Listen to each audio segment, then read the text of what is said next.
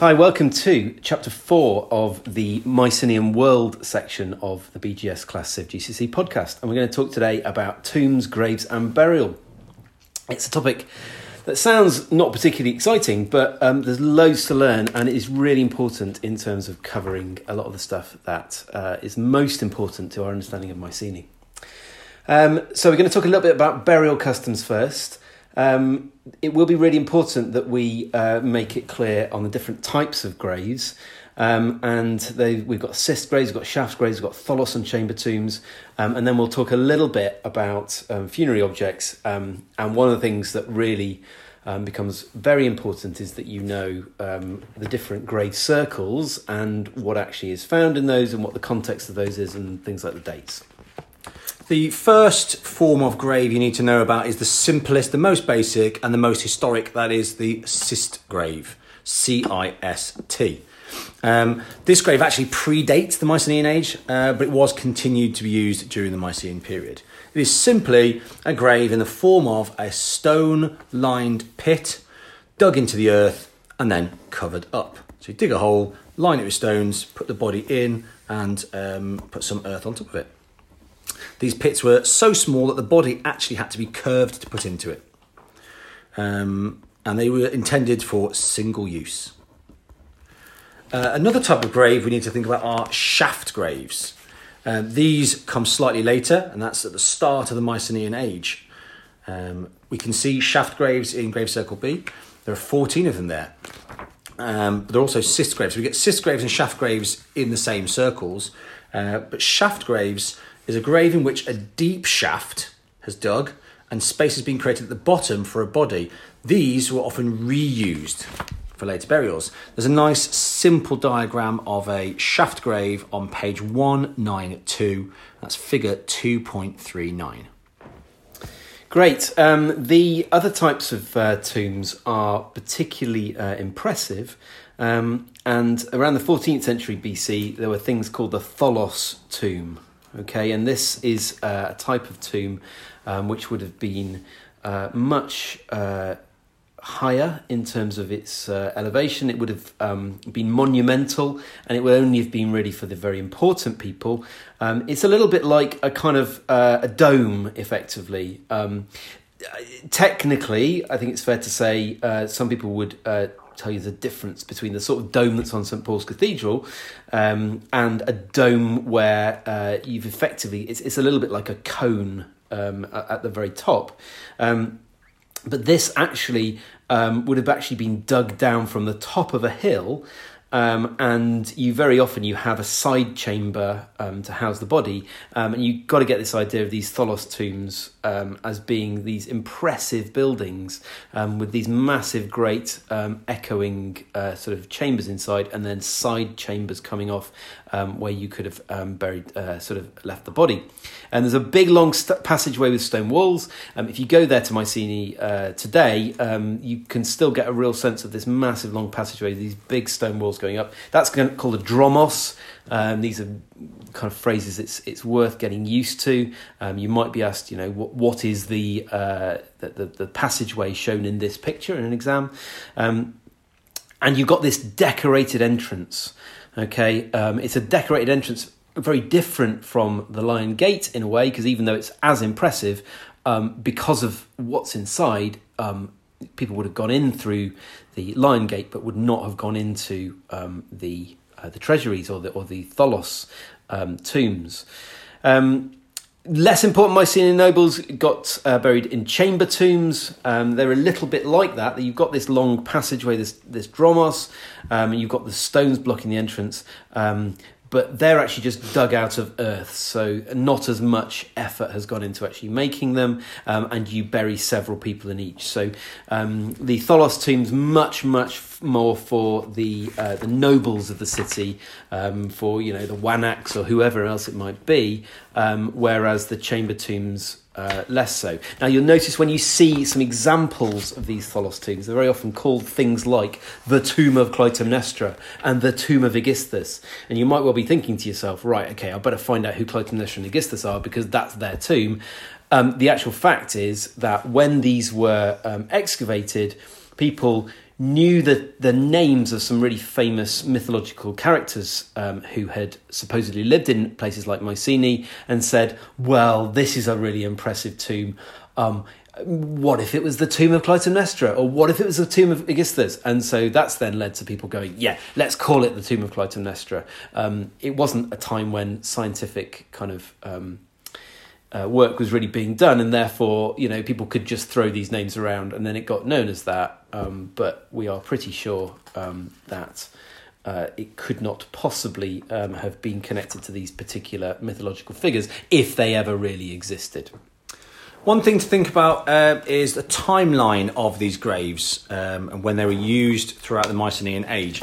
So we mentioned, and also the thing to think about is, if you want to add some personal empathy into it, which grave would you rather have been buried in? Which was more impressive? Which was more secure for you?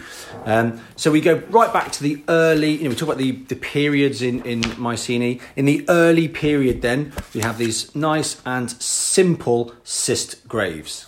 Dead simple, dead small.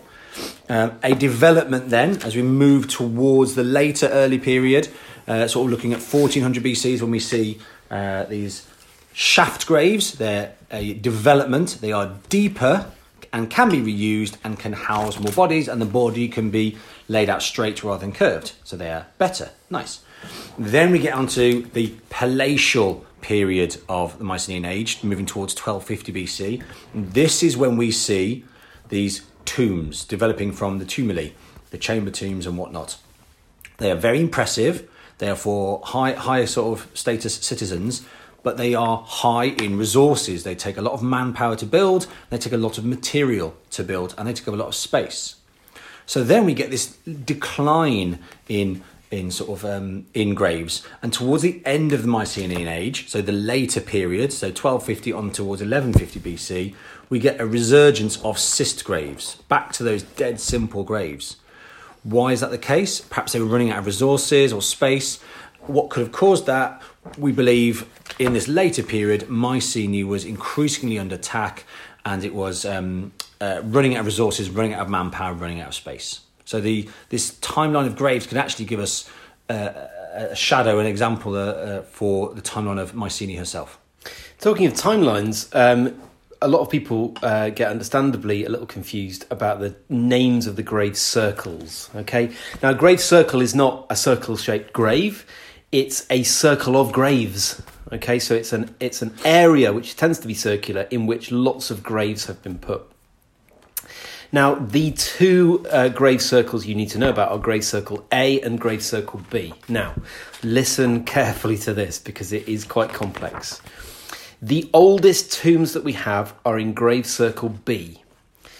Okay, the first time that they started burying people in Mycenae, they put it in a grave circle, which we now call grave circle B. The reason it's called grave circle B is because it was the second one to be found. Not because it was the second one to be built, but the second one to be found. Grave circle B is some distance to the east of the city.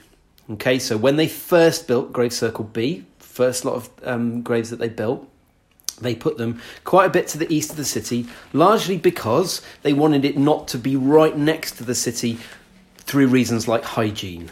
Okay, by which I mean if you put dead bodies right next to the city, then you've got the potential of kind of infection.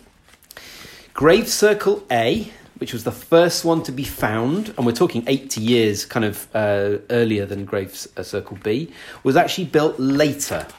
Okay, so grave circle A is built later, and it was built just outside the walls next to the Lion Gate. Okay, outside the city. It was built outside the city. What really confuses people sometimes, and again, I'm going to say understandably, is that after grave circle A had been built and after the graves had been put in it, the walls of the city were then extended to be outside. Okay, so really careful not to say grave circle A was built within the city. It wasn't built within the city. It was incorporated within the city when the walls were extended out. Okay, so just a recap of that. First one to be built, grave circle B to the east of the city. Second one to be built, grave circle A just outside the city. Walls then extended outside grave circle A. let's talk now about the contents of these grave circles. There's a nice list you can simply read yourself on page 194 of the spectacular things found in Grave Circle A. But you have got a number of prescribed sources to learn throughout units 2.1 to 2.4. And often you're asked where these items came from, and they want you to give the grave number, which is in Roman numerals, and the grave circle, which is A or B. It's worth knowing what was in B, and in B we have a nice glass vessel in a woman's grave. We have some jewellery, we have some cosmetics. However, the most remarkable things all come from Grave Circle A. Every single prescribed source that you have that comes from a grave circle, then it all comes from grave circles, but everything that does come from a grave circle in Mycenae, yep, comes from Grave Circle A.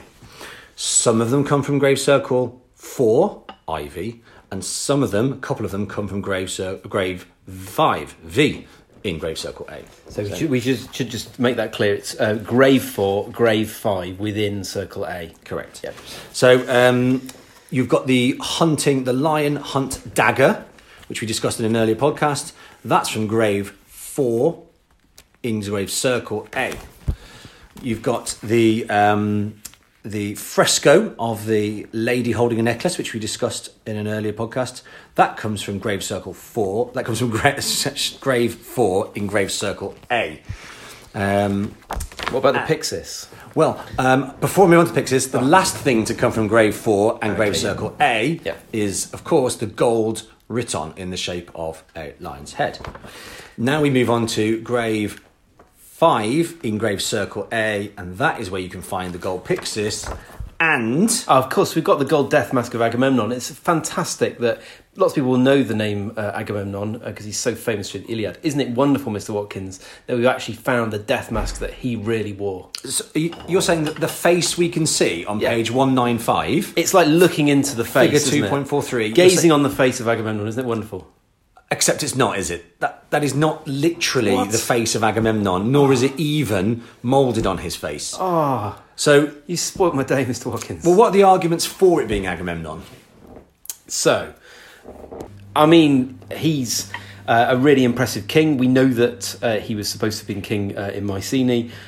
He's, it's a really impressive gold death mask. It's got to be someone impressive. I mean, surely it's got to be, isn't it? It's got to be somebody impressive. And Schliemann himself, when he looked at it, is supposed to have said, "I have gazed on the face of Agamemnon." However, we know that this mask is dated to several centuries before Agamemnon was supposed to have even existed. So it's actually older than Agamemnon, so it can't be his face. And he might not even have existed. And Agamemnon is a character from literature. He may not have existed. And beyond the book, your textbook, there is literature that describes around the time of Schliemann's discovery of the golden death mask, he happened to visit town. He popped to town, the modern town at the time, and did visit a goldsmith's before coming back and then finding this mask. That's not in your textbook, but it is. You can find that in your wider reading. Great. So we've looked at several of those things. Obviously, if you want to know more details on some of the things that were found there, they are in the previous podcasts and in the other chapters of the textbook.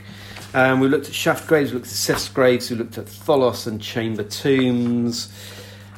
There is something at the start of your chapter, pages 190 to 191, about the actual burial customs in the Mycenaean age. We don't have much detail about the customs, the practices. What we do know is obviously the graves themselves, and we only know really about the processes for the wealthy, because that's all we have.